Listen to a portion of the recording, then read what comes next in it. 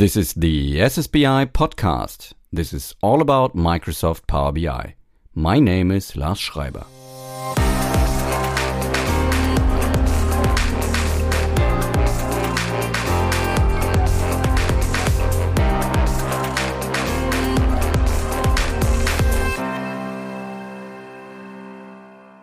I have no proper time where I release this stuff. So like every single Monday or so, it's just a fun project for me. I guess like you're doing your podcast.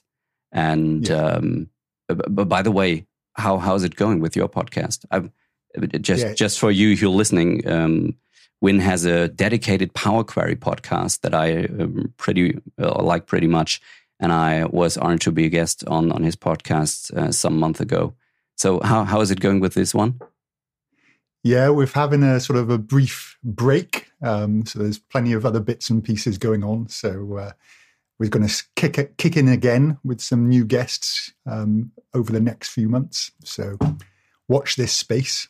We're going to start again. Is it already scheduled or just planned? Yeah, we've got one or two people already scheduled. So then we'll sort of start releasing a few.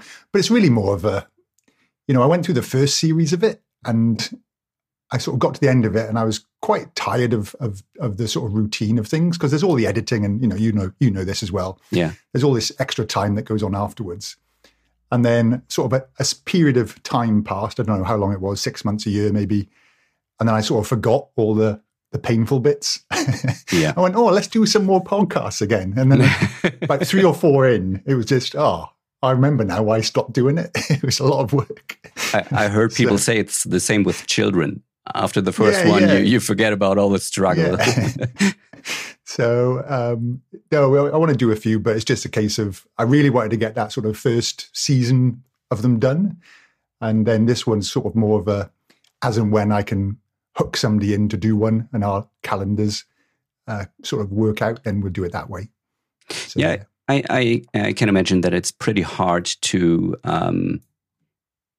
talk about a dedicated topic like Power Query all the time. So you're really digging into the community, the Power Query community, and try to get some information from the people there. I guess we both share this passion for Power Query. What do you love about it so much? I just think it's simple enough to learn, and it addresses so many real life needs for the people who are, in the business doing all the grunt work, getting their data for some reporting. It's just anybody you show it to just goes, why did I not know about this? It's just going to help. It's instant. I can see what it's used for. I can see how to use it. It's pretty easy to get started. So there's nothing not to like about it. It's just awesome. And then it's just got this sort of path, this nice gradual learning path where you can start dipping into more and more complex topics. So it hasn't changed much since it got invented, essentially. That's the beauty of it as well. They got it right. Yeah, it was very mature right from the beginning. Yeah. It was such a missing need. VBA, which is where sort of, I cut my teeth on some of this stuff, was okay. But, I actually had to do some VBA today. A colleague asked me to help them. It was real simple. And I struggled. I really struggled with it. It was just like adding a row to a table. Yeah. And I was just like, how do I do that again? And I was writing the wrong syntax and That's funny. I guess the last time we spoke, we both agreed that doing VBA is almost unnecessary in the meantime due to Power Query, because many things you do with or did with VBA was importing and transforming data, and that's what Power Query is meant for. But the funny part is I did VBA yesterday myself after, I guess, 1.5 years or something. Trying to develop a tool that converts XL files into XLSX or XLSM files. I know there are many PowerShell scripts out there, but many people in controlling and marketing are not allowed to run them as an administrator. So but I totally feel your pain. It was it took much longer than it should be. Yeah, I was almost embarrassed. I used to do this for a living. It was my job. Me too. And I just just crazy how the code just goes and the structure, and you focus on M language now or DAX or whatever it is, and it's just your brain just works efficient, just throws out all the stuff that's not needed. Yeah, and I guess for some, like yourself, speaking a second language, if you don't practice it, all those little terms and phrases, they just slip out your mind, and you just that's can't. The only reason why we're sitting here together. I just want to practice. Yeah, that's it. I'm glad to be your assistant in that. Thanks a lot. Yeah, but I guess this Power Query thing, you just catch both of us and so many more. I know you're a teacher yourself. You're giving training courses and stuff. What's your experience with this? When I do a Power BI desktop training, and there are people who used to work with Excel all day and trying to find out what this Power BI desktop stuff is. They do this training and they can appreciate this interactive visualizations and digging into the data. But my experience is that usually afterwards they come and say, this Power Query stuff is amazing. And you tell us this exists in Excel for years? Yeah.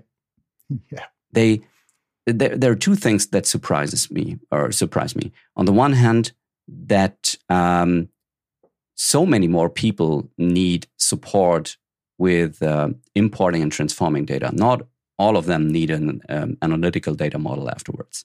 Some of them, but many more, just need to automate their data imports. Yeah. Secondly, this tool is so badly advertised. It's for free. It's included in Excel 2016 and younger, and they simply don't know. Yeah, can you imagine if it just had its own product name, if it was its own thing as a part of the Microsoft suite? You mean Power Query standalone? Yeah, as a tool, part of that Office, you go, oh, there's Word. I reckon it would be one of the most used applications in the Office pack. Yeah, right after people understood what they can do with it. But at least it would go, they go, what is this thing? And it would be useful. Whereas all these other little tools seem to pop up on Microsoft's radar. You've got, what was it? There was Stream and some other ones. I can't remember what they were called now, but there are other ones that pop up all the time when you just go in, I'm not sure what that is. You might click on it. But I don't know. I just think it might be something you could just advertise on its own then and market as a thing.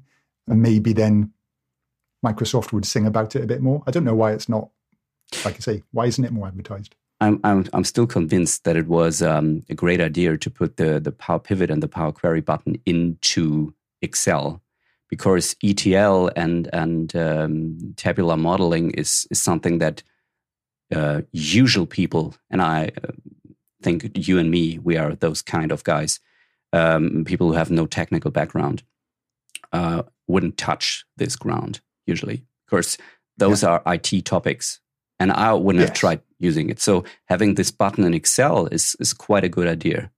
But on the other hand, why did they remove Power Query? I like this separate tab in the ribbon. Yeah, I don't know what the decision was, but it disappoints me. It's sort of, but as I say to people, it also, it gives me the pleasure of showing people this stuff for the first time. Yeah. So, it's from a selfish point of view, it's great for me. I love being the one that shows people this. It's like I'm the genius. It's like, nah, it's just been in there, but no one's ever told you it's there. So, yeah. Yeah, it's crazy. Absolutely. Yeah. Because it's one of the best tools they invented for years. And it's just hidden. Totally. Absolutely. And I came across, I sort of, approached it from, I came across Power Query before Power Pivot, pretty much. Because I was doing a little bit of Microsoft, MS Query, pulling data from places, from an Access database and stuff like this, and using ODBC connectors and that sort of stuff. Yeah. And then Power Pivot came a little bit after for me.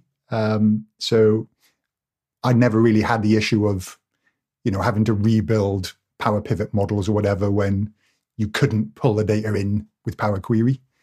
Pretty much didn't happen for me. I skipped that a little bit. That was like 2014, 2015, round about then. Mm-hmm. Do you still have to explain why there are capabilities in Power Pivot to import data? Because those buttons still exist, and people are struggling sometimes. When do I use what, and why is it there? And also in Power Query. Yeah, and there's some of that, isn't there, with Power BI as well, and calculated columns and things like this. And you go, well, you can do a calculated column in DAX, but if you really need one, you should do one in Power Query. And they go, why? It's like, well, and then you just ream off the maxim of as far upstream as possible, as far downstream as necessary, Mr. Roche, and then you move on. But yeah, it's an interesting one, having all these different paths to get into the same spot. Yeah, and it's confusing for sure. I can remember years back, people asked me why their M scripts don't work in a measure. They just copied what they did in Power Query and tried to use it there, completely not understanding that there are two languages in parallel.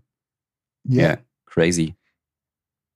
And do you find the sort of students as well, that there's is there any way of sort of, or department or background that people take to it more, the whole sort of Power Query, Power Pivot, Power BI world, or is it just not really what department they're from? It's just a mindset thing. What do you think? I guess when people need to touch new ground, so develop further in an area they never have been before, they need a good motivation for it.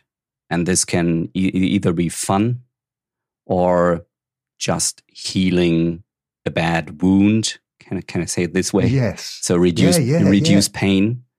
And that's something I discussed with Rob Colley in, I don't know if it was on his podcast or mine, that usually people don't get the time to learn this during their day job. Usually they do it at home in homework because they know, okay, I can reduce my pain at work, or just want to, like I did, want to change their subject, want to change job and try to develop further. So you need to create motivation so that people are going to learn this stuff. And I think this is important. This is why when I give trainings, I of course teach people how they can do certain things, but I always also include demos of what's possible to do with further knowledge, not showing them how it works, because it would be too much and overwhelming at that point, but to show them what could be possible if they invest more time and energy and book the next training, of course. Absolutely. But I think sort of over the years, because I've been running Excel training originally, so probably about, when was that, 13 years I've been doing that now, and then Power BI training for since Power BI was launched. So what was that, 2015? 7 years, six or 7 years, and it's just this way of helping people those people who have had problems or recognize that the technology can solve their solution. They're the ones who really light up as soon as you show them some of this stuff.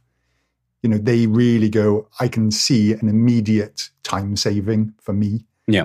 And the level of content that I share as well in the training has probably gone down over the years to give people thinking time as well, and a few more examples and trial and sort of, have a go now, see if you can apply what I've just taught you, because there's so much content.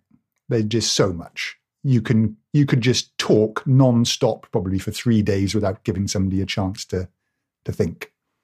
So it's about less is more sometimes with these courses, I think. Yeah. They need to digest.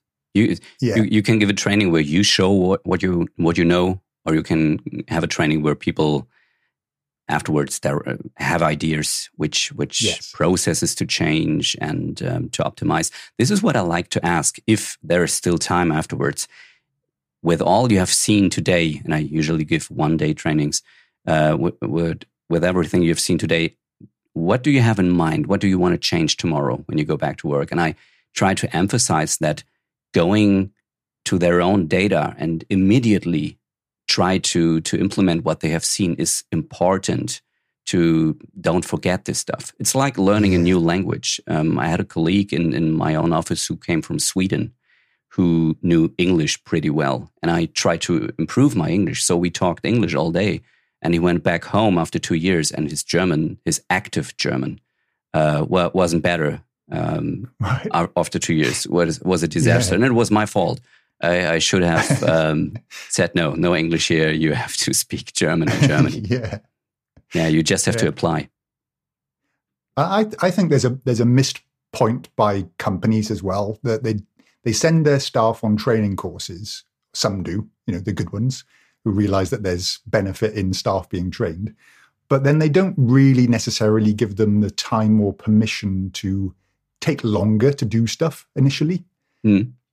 So, something you can do and you've been doing repetitively in Excel, you can still do it in an hour or 2 hours or 5 hours or however long it takes. Yeah. But learning how to do that with Power Query, Power Pivot, or Power BI, that could take 2 or 3 days. It might take you 3 hours to write a DAX formula that you could write in Excel in 2 minutes. Yeah.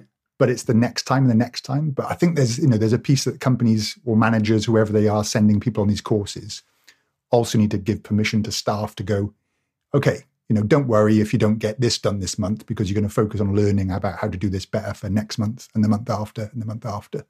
That's a missing piece, I think. Yeah, but on the other hand, I guess the expectations are maybe the wrong ones.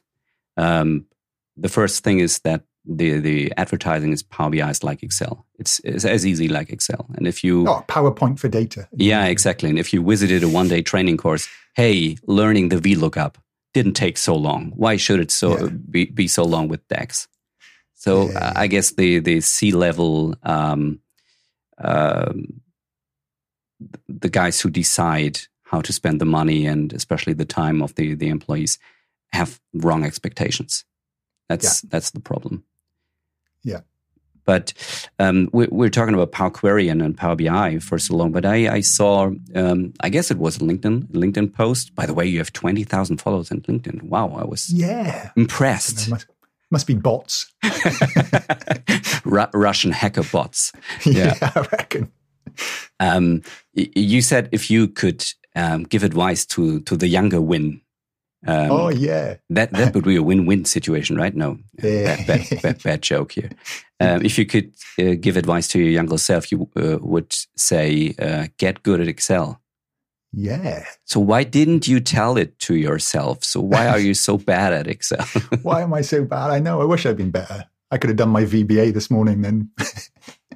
So it's just that thing of Excel has just opened up more opportunities than anything else I've done, I think, in terms of my studies, because I'm a chartered accountant. I've worked for banks. I've worked for all sorts of, large organizations, but it's the Excel part that really sort of opened up the doors and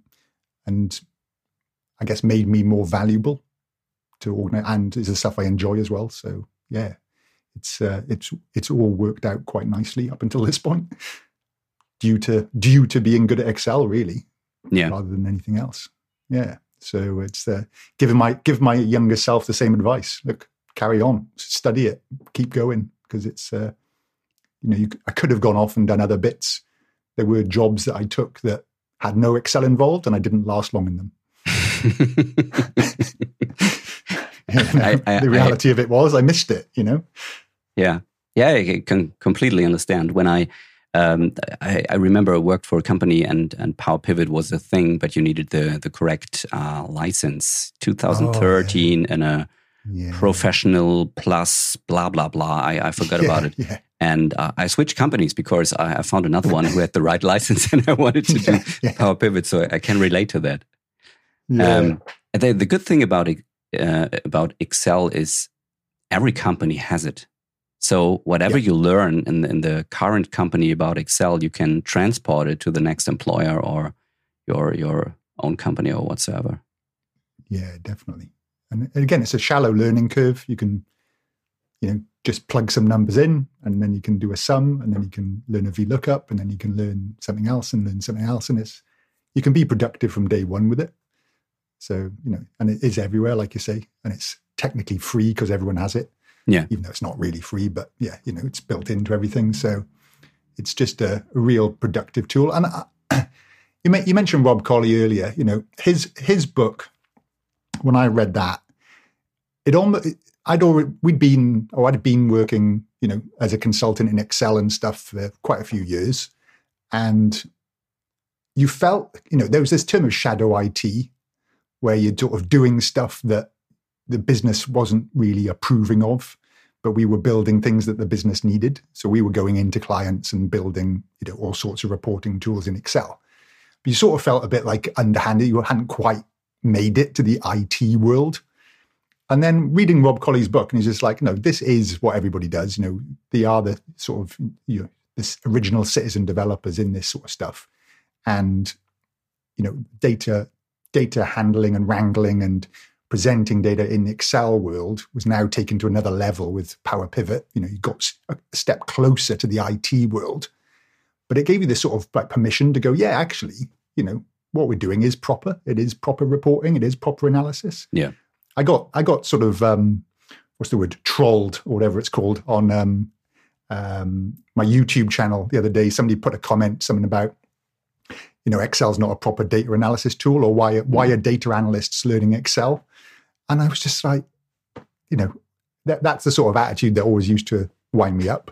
It sort of still gets me a bit now, but, I brush it off these days. But it is a proper BI tool. It's the original, and it's brilliant at doing what it does. But It's you just the need most- to know its limits. The most flexible on the market. Yeah, And exactly. that's the thing. I think people who put those kind of comments below your videos have never worked outside of IT. They never really had to solve business problems in time when the CFO comes and says, I need this tomorrow. This never happens. And I guess nobody who uses Excel would complain about a tool like SAP or other tools on the market who would export the report I need right now by a push on the button. Nobody would complain about it. Everybody would use it, but this is not how the world works, right? Yeah. And there's this sort of, who owns the term data analyst? All these terms. I've been a business analyst, a data analyst. I've been all these sorts of roles. My job, I'm still plug away at Excel. It's just the same. There's data. You need to get a report, some information to make some decision, whether it's Excel or Power BI. And there's, better ways of doing things, quicker ways. You learn those ways as you grow and your knowledge increases.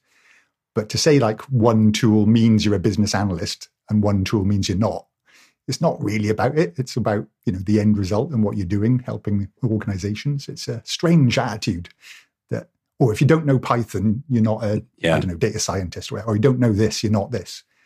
It's really weird. I don't know, it seems strange. I have a book in my office. I forgot about the correct name, but I guess it's Doing Data Science with Excel. And it's a data scientist who just tries to apply all the rules from data science and using Excel to create the results. And it seems to be a good book. I'm not a data scientist, obviously, but it seems to work somehow. Or are you? I don't know. No, the definitions I'm not. are so loose. I really don't know. I think you probably got to know some statistics or something like that to be a data scientist. I would think that's probably a base level. Mathematics, statistics for sure. And this is not my game. No. But you can definitely develop further today. And it doesn't matter which formal education you have. You can learn everything by passion. And this is something, by the way, passion versus hard work. What do you think is more successful? Or what's your relation to those two topics? Well, I guess if you've got a passion for something, then you're happy to work harder at it. So it's easier to perform the hard work.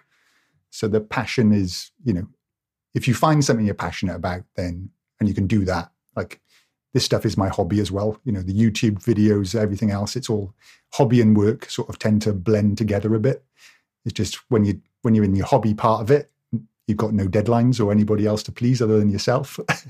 And when you're in the work part, you've got clients who are paying for what you're doing. So, that's the difference. But otherwise, for my job, it's heart in the same thing. And the passion just comes out of enjoying doing that. So I also just think, there's this mix of luck as well.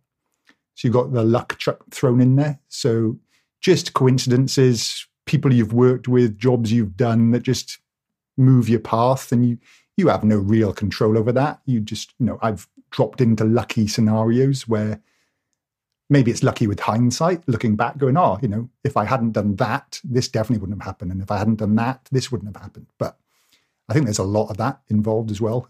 And you make a bit of your own luck, but there's a lot of just chance thrown in the mix as well. Yeah, but also, I don't know if that's proper English, but grabbing that chance, using it, yes, turning it into an advantage for yourself.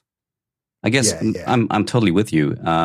There are situations that you cannot plan, but my experience is that luck only comes to people who hunt for something, who try to push something further, to deal with a topic for a very long time, and then situations occur that you can use for yourself.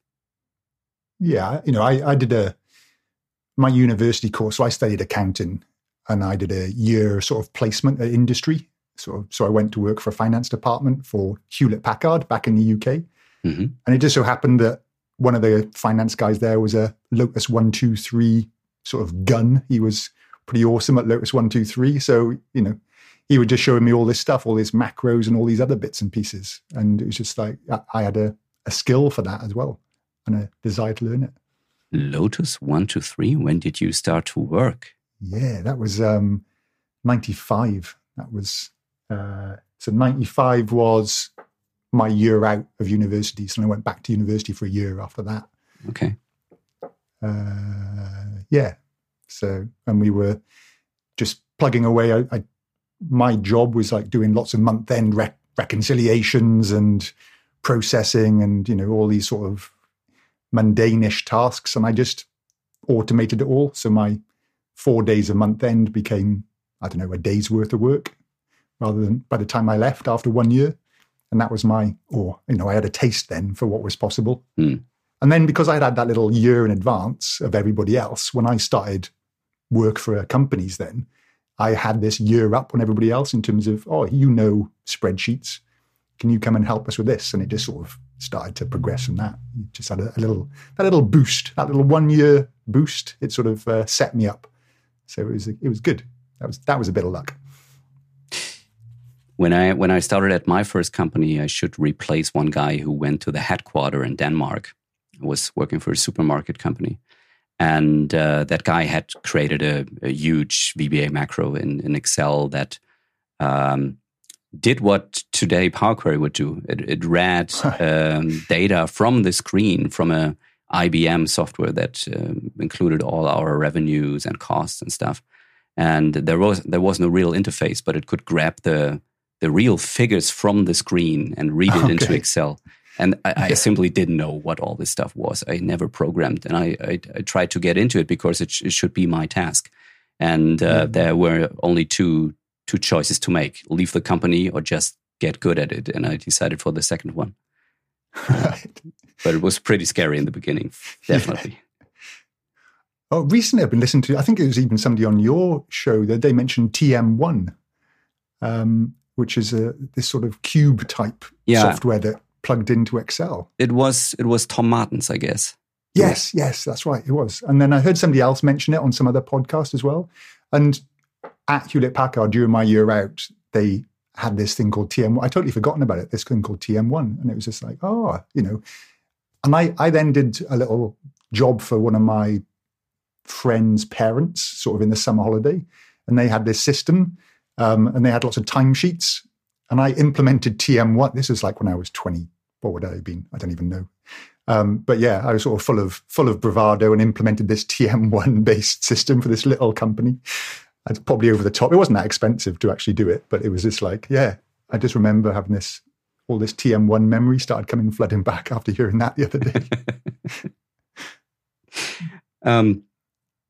You recently published a book. Indeed. A book that is really close to my heart because it's for people like us. Yes. Coming from Excel, going to business intelligence with Microsoft Power BI. I recently read that Chris Webb, I don't know if he read your book completely or just did I think he just scanned it. He scanned it and said he was surprised that there are not more books from that kind on the market. And that resonated with what I thought. What made you writing this book? I think I got to a point where I was running training courses and heartily recommending, like Matt Allington's book for DAX, and heartily recommending Ken Pull's and Miguel Escobar's book for Power Query, and then sort of still recommending Rob Colley and Avi Singh's book for Power BI as a sort of conceptual thing. Yeah. But they wrote that second edition was like November 2015. And I went back into it one day and I was just like, it's still got, and I love that book. It's still got loads of useful lessons if you know what to ignore or what's changed in the last 7 years. But if you're brand new to it and you open that book up, it'll just send you on a complete wild goose chase. You'll just be confused, I think. And I went, right, no one else is doing it. I quite like to do it. I've done this training course that I do, got lots of good feedback. If I convert this training course into a book type format, I think there'd be I think it would help a lot of people. There'd be a bit of demand for it. So that was the driving factor behind it. Honest question. Isn't that a problem with writing books in this rapidly changing environment in general? Isn't the book old half a year after it's printed or even written? Yeah, to some extent. So I've created a partner website for it as well to track changes and put little blog articles to say, hey, this screenshot may have changed or this thing's changed. The core concepts I think will be around for a good few years. Mm-hmm. 3/4 of the way through writing it, the formatting pane changed in Power BI Desktop. Yeah. So I had to redo 200 screenshots, which Chris Webb warned me that this would happen. I think he had to do with them 3 times when he wrote his book. Mm. And things are going to change. And it's sort of, I beg forgiveness at the start of the book saying, look, screenshots may change, but the core concept's going to be the same. But yeah, it is going to have a limited life, but I think it's going to be more, you can follow it more, I think, than the older books that are 6 or 7 years old. And there's just nothing else. So if you like reading a book and learning that way, then this should be good for a good couple of years. I'll put 2 years on it. Oh, wow. That's an investment. But assuming our listeners have never heard about that book, tell us its name and who is it for? And how to buy it. I need to get better at this plugin. Yeah, advertising. Come on. Advertising. Buy it now. Power BI for the Excel analyst. It goes on worldwide sale 1st of November. If you're in the US, you can buy it now. And then I'll be selling copies directly in Australia mid to the end of November. So yeah, it's a labor of love. It took a lot of hours and a good year of weekends and evenings. And it's really fun to get started. Then it's a drag. And at the end, it's a complete pain. Yeah. When you're doing all the little tweaks and edits and everything else. So you got to really want to do it. I'm glad I did it. I'm proud of it. And I think it's a good book and hopefully people like it. So go buy it now. Did you publish it via Bill Jelen, or how did you do it? Yeah. So Bill, who's Mr. Excel, who's got 67 books under his belt already, so he knows what he's doing. Hilarious. So who am I to suggest anything else? But so yeah, he's published in it. So and I've enjoyed all the books that he's published before. Well, I say all. I haven't read them all because there's too many. But he published Matt Allington's book and Ken's and Rob Colley's and everybody else's. So no, it's nice to be sort of part of that company, sort of published authors. So yeah, it's exciting. I like it. It's going to be good fun for a while, and it's good fun setting up a website, which I'd never done as well. So that was just a little bit of an afterthought. On top of, I need somewhere for people to download the exercises from. Yeah. So that was the initial setup, and then so I found this URL, domain name pbi.guide, and it was like, oh, that's quite a good domain name, pbi.guide. So then put it in there, and then thought, oh, actually, I could put little posts to say when things change, people can keep up to date. So that's the main purpose of it. And then I just started putting on people's blogs and YouTube channels that I'd recommend in a bit of a resources page, because there's so much content out there, so much good stuff for newcomers to learn about. So I've just set up a page for that. I know we're both on Twitter, and I think it's a perfect network for exchanging business topics. And when I started Power BI, I didn't know where to get information from. There was the book by our Italian friends. I guess that was the first one I read. I didn't understand it. Then I read Rob Colley's book, and I understood a bit more. Yeah. But still didn't know what business intelligence really is. Yeah. And in the meantime, so much content exists on YouTube, on TikTok, on blogs, in books, in so many languages. It's amazing. And it's like you say, now you don't even know where to start. And it's all spread over so many different books. As you said, you can go with Miguel and Ken and buy a Power Query book. You need a data modeling book. You need a data visualization book. You need a administration book. You need so many different books. Yeah. It's hard to comprehend. Yeah, it's a massive topic, and the dashboard in a day course that Microsoft promoted. It's a marketing thing of let's just show you what it is and show you the potential, and then you've got a taste for what you can do. But we get asked occasionally, can we do a 1-day version of our our training's 2 days or 3 days? And we get asked, can we do a 1-day version? And it's just like, well, not really. I can teach you half the stuff that you need to know. If you want to pay for that, then yeah. But we've sort of stopped doing it, really. We used to agree to it, do a cut down version, but we've stopped because there is just so much just to get started, let alone take your journey further. And it's great to have all these resources out there. And that's what, with my book, I wanted to go, I want to, my book sort of is the starting point, and then it feeds into Ken's book or Matt's book for DAX, or Bavik Merchant. They want an admin now. So Bavik he actually set up the Perth Power BI meetup group that I then joined however many years ago and now run. So there's a little bit of a link there. So it's... Didn't he write the Power BI performance optimization book? Performance optimization, sorry, not the... He was in Australia first. I didn't know that. Yeah. So he was part of Microsoft in Perth, and they sort of poached him and took him away to Redmond. And now he went to the dark side. I guess he's working for AWS right now, or... Yeah, or somewhere. Yeah. I'm not sure where did he go there, or was it... Yeah, I'm not sure. At least he left Microsoft, and I have to cut this out of the podcast, of course. Yeah. No, just kidding. Well, the thing is, because Gil Raviv went there as well, didn't he? He definitely is at AWS. I don't know about...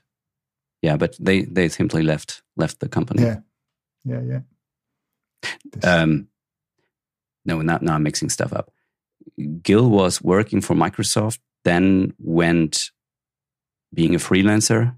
Yeah. And now just left the topic, the Power BI topic, and got a job at AWS. Yeah. Sorry. I think he was at something like Avanade for a while or something. Yeah. Or one of those companies, one of the big companies for a while. And then he left, yeah. You're talking about Perth, and you said you're original from Wales. By the way, what I really like about how you talk, it's pretty easy for me to understand your English. I know there are a couple of people from the community I would really like to talk to, but I simply can't because I don't understand what they're saying. Right. Yeah, I think I've been forced into speaking a bit clearer because when I moved to Perth, my Australian cousins could not understand Really? what I was saying. Yeah. Because I don't know whether it was talking quick or just a bit of sort of accent or words that I was using, but every other sentence was what? What was that? They just didn't. So I think I've manipulated my voice a little bit to meet the Australian ear. Okay, that's interesting. I hopefully I don't hurt him right now, but I really love our common friend Gilbert. Oh yeah. But when we met, I didn't understand every second word. I just what are you saying? It was so tough for me. I don't know if this is the South African way of talking or if there's something else. But it's almost impossible for me to understand a whole sentence. Yeah, it can be tricky. Gilbert won't mind. He'll just be sitting there in his pajamas or whatever, just laughing at this, or in his cow onesie on his racing bike. So yeah, actually, I'm sharing. Gilbert and I are going to be presenting at Definity in New Zealand at the end of November at Rez's. So we're room buddies for that. So looking forward to sharing a room with Gilbert. Send him my greetings. I will. So why did you not only leave the country but the complete continent? Why so far away from home? Yeah, well, look, if Australia was closer, I wouldn't have moved as far away, but it is a long way away. So it's a case of it's just a good place to live, and it's really, from a British person's point of view, it's culturally very similar, but with just awesome weather and people who are just a bit happier because of the weather. So it's just got these sort of, it's an ease of transition, and my distant cousin, we've got the same great grandfather or something like that. He lives in Perth, and he came to stay and visit. He was backpacking, came to stay in Wales, visited, and he said, "Oh, you must, come back." And we got on well. He said, "Oh, come and visit me." So I came to visit him. And anybody who knows Perth, there's a beautiful beach suburb called Cottesloe, with a fantastic pub called the Cottesloe Beach Hotel, just overlooking the water. And his apartment that he was renting at the time just overlooked that pub right by the beach. And it was just, I turned up and it was just like, oh my, this is amazing. You live here. And so it was just a great experience. So then I really wanted to come back. And I lived in Sydney for a year and sort of really liked Australia. And we, myself and my wife, we then moved back sort of in 2007. Yeah, she'd been to Australia as well, and we both loved it. So just wanted to move there, give it a go. And 2 years turned into 16 now, 15. Yeah, and I don't know where the time goes. My wife is really impressed by Australia as well. She's been there twice. I never saw it yet. We definitely want to do it when the boys are a bit older and the pandemic is over. Hopefully the pandemic is over earlier than my boys are older. you never know. But must be amazing over there. Yeah, it's just it's a different way of life. It's just lots of open space, parks, beaches, all this sort of stuff. I love Wales. It's a beautiful country, but it's beautiful and green because it rains a hell of a lot. And so that's a downside. I do not miss scraping ice off my car in the morning. The ability just to go down the beach and get a parking space whenever you want, even on a public holiday weekend, without having to pay for that parking, with barbecues dotted along the beachfront. It's just, it's just a nice, easygoing life. So yeah, it's a good place to live. In my family, when for instance my father says it's great weather outside, I always ask, why is it raining? Because I prefer rain. I really love rain. I don't like the sun so much. Okay. So when people constantly are talking about good weather, it's hard. I always complain. Yeah. This is why I love Iceland so much. Have you been there? No, I haven't. So if you don't like rain, you shouldn't go there. Because it's raining. There's always a chance of 70% for rain. So it's really, really high. But it's such an amazing country. It's so beautiful. You see so many things, glaciers, waterfalls, so many beautiful landscape and stuff. Not many plants, but the country is so cool. Yeah, very cool. I want to go back to your podcast project. Oh yeah. One reason why I'm doing this is I just talk. I don't do it for the audience. I really do it selfishly for me, talking to people I find interesting, sharing interests, discussing topics. And this is why I learned a lot during the last years and episodes I recorded from the people I was talking to.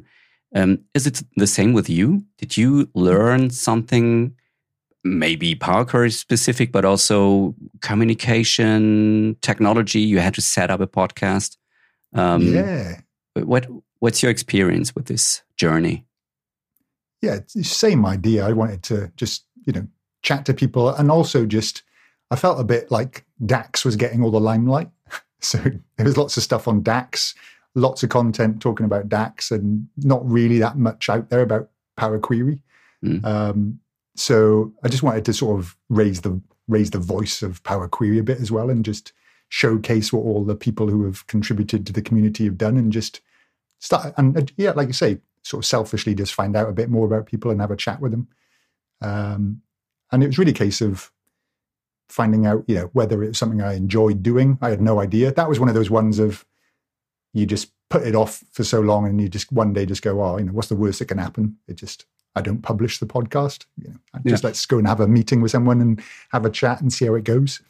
And then, the technology, just what's involved in publishing something and recording it, and what software's out there, and how to get it onto iTunes and Spotify and these sorts of things, which was way easier than I thought it was going to be. That last little bit.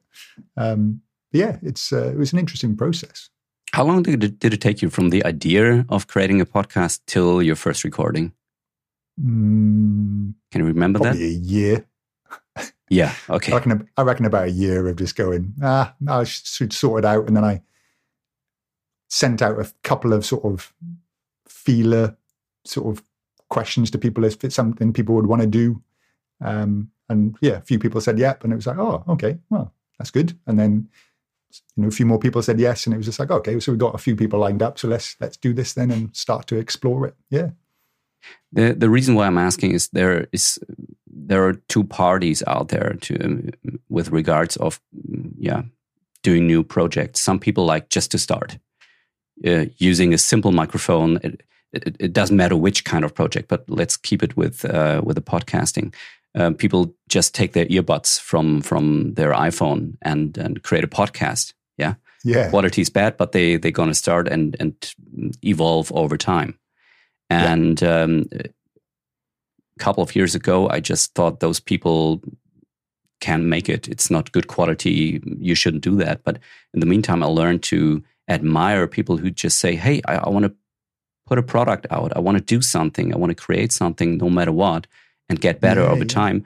And I'm the complete opposite. It took me half a year intensively figuring out what the right microphone is, what the right platform for hosting the podcast and distributing it to iTunes and Spotify is. And it cost me a lot of time and money.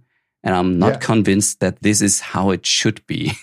But this is how I work. This is how I function. Yeah, no, there's a certain element of that. I think the podcast was along those lines.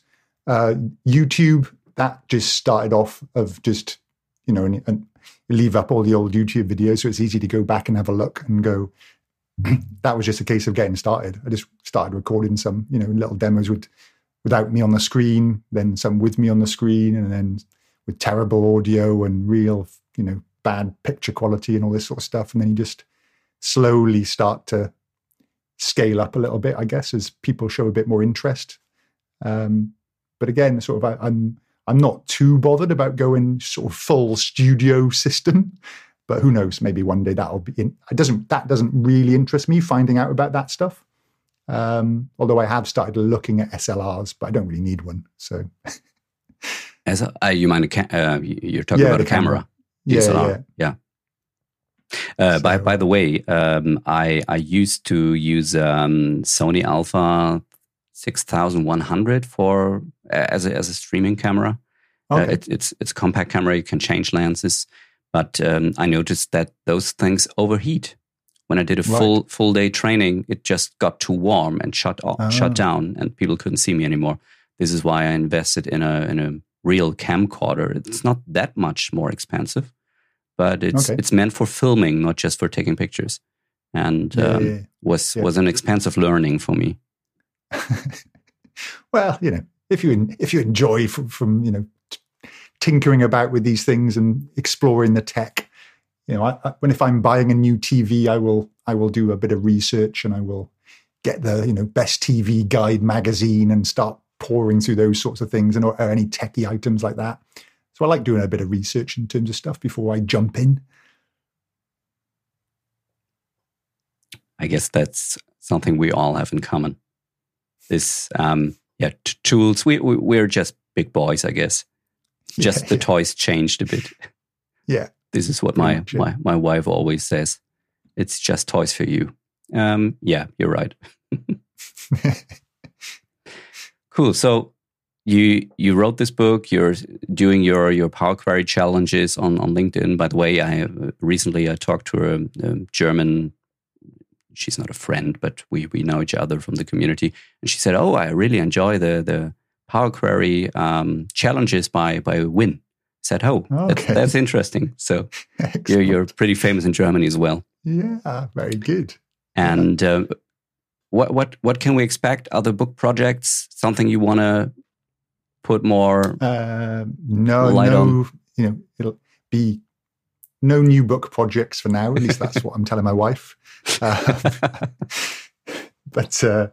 that bit's done for a while. So got a few conferences coming up, and it'll just be a case of more YouTube stuff. So the YouTube channel is taking off now. One of my videos went from having 1,000 views over the last year to 500,000 views in the last month. Whoa. So you just put whatever content you want out there, but if it's not out there, it'll never get 500,000 views. But it's really down to the algorithms that YouTube decide to put on there and whether they show up on the home screen, and then people start clicking on it. So that's suddenly taken off a bit. So probably invest a bit more time in there, making sure that that's up to date and new videos. And I enjoy doing those, so that's good fun. But no other sort of major projects coming up. Cool. I guess you said it took you more than a year to write that book, so not too many major projects right after the other, I guess. Yeah, and that's the Power Query Magic podcast went on hold while I was writing that book, really. And then I finished writing the book, and then I started doing the podcast again, and I was sort of 2 or 3 episodes in, and I just went, actually, I probably could do with my weekends back for a little while. So during the pandemic. Oh, sorry, I didn't want to interrupt you. Oh no, go on.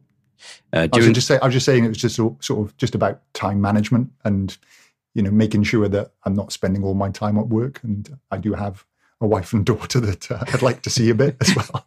Yeah. I enjoy spending time with, and friends and other people who haven't seen me for a year. Yeah.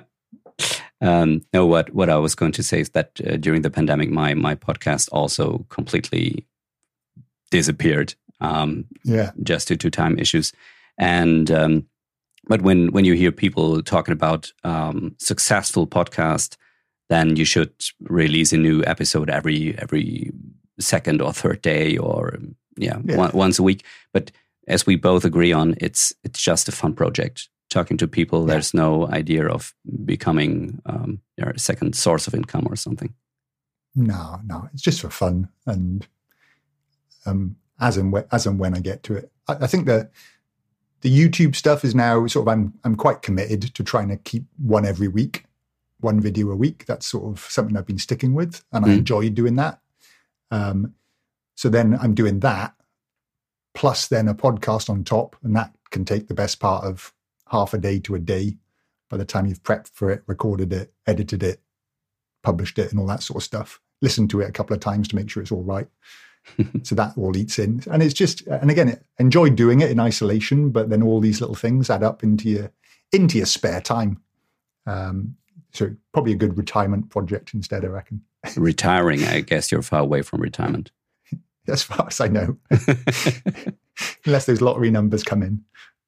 So we're very close to the weekend. You're much closer to the weekend than I am. What time is it at your place now? Yeah, 5:00. The weekend's officially started for me. Okay, cool. Thanks for sharing some time of it with me. So if you can have a relaxed weekend, so no work and no family duties or something, how do you enjoy life? What are you doing to relax and have fun? And this is the sad thing, it is. The relaxing thing is doing, or forums, actually going on, weirdly, geekily, going on forums and answering people's questions. I'm my own worst enemy. I don't sort of spend enough time just switching off. But I like being distracted. I guess it's like doing a puzzle, or playing a game of chess or whatever it might be. I do play the piano pretty badly, but I do like playing the piano and guitar and these sorts of things. I'm sort of largely self-taught in most of them. And that does sort of, distract me a bit. But just like going on forums, answering people's questions, doing the little videos, all these sorts of things, and then it's just sort of, family life with a almost 13-year-old daughter and sports and all those sorts of things. And that's the weekends, and they just sort of tick along, catch up with friends. Don't watch too much TV, watch a bit, maybe an hour an evening, something like that. But most of my time is spent, exploring the techie stuff. And being an MVP as well, you've got all these extra curricular meetings and sessions and people posting things and reading posts and blogs. And so I guess the reading I do isn't really novels, it's Power BI stuff, Excel stuff, with the occasional book thrown in once in a while when I'm on holiday. And that's a fiction book, not a technical book. I draw the line at taking, Definitive Guide to DAX down the beach. That's a wonderful novel. It's so, I like the ending a lot. Yeah. I pretend I can surf and just sort of flail about in the water. So we do that and a few other things. So a bit of bike riding, trying to do a little bit of exercise. But no. Do you have sharks over there? Yes. Yeah. We've got my Shark Watch app on my phone. So we get a little ping whenever the sharks are in. This Christmas Day this year, so especially for people sort of expats in the UK, going down the beach at Christmas Day is a big thing. So everyone heads down to the beach for Christmas Day because we're used to, having grown up being wintry and just raining outside Christmas Day and stuff like this. So the novelty of going down the beach and having a glass of champagne in the morning is quite a cool thing. So this year we're down the beach Christmas Day and everybody had to get out the water because 4 sharks were just swimming close up the shore. You could just see them swim past you. It's just like, oh, that's nice. So sharks. Yeah. But, there's so many people in the water that your odds of getting attacked by a shark that's hungry for a person are pretty low. So, in the scale of things, there's other things that are more likely to kill you. The champagne I'm drinking down there is probably, doing me more damage than the shark ever will. A fantastic view on life itself. Yeah. Great. Yeah. So I guess you should be released to the weekend right now. I thank you for the common time we shared. I'm pretty keen on putting my hands on your book as far as it's available here in Germany. I can buy it on Amazon, or where do I get it? Yeah, 1st of November, Amazon starts selling it. So it'll be available around about then. The books are coming via ship to Australia, and it's going to take about 65 days from the US to be delivered. There's like worldwide shipping problems and stuff. So that's the reality of books and shipping these days. Okay. And once again, the website that's the companion to the book is which one? Yeah, it's pbi.guide. Cool. So I'll be keeping that up to date. I will put content and stuff. I will put the links in the show notes to this podcast, so everyone who's interested, just take a look and visit this website, buy this book, and visit Wyn's LinkedIn profile and YouTube channel, I guess. Awesome. Thanks a lot, Wyn. Thanks, Lars. Bye, everybody.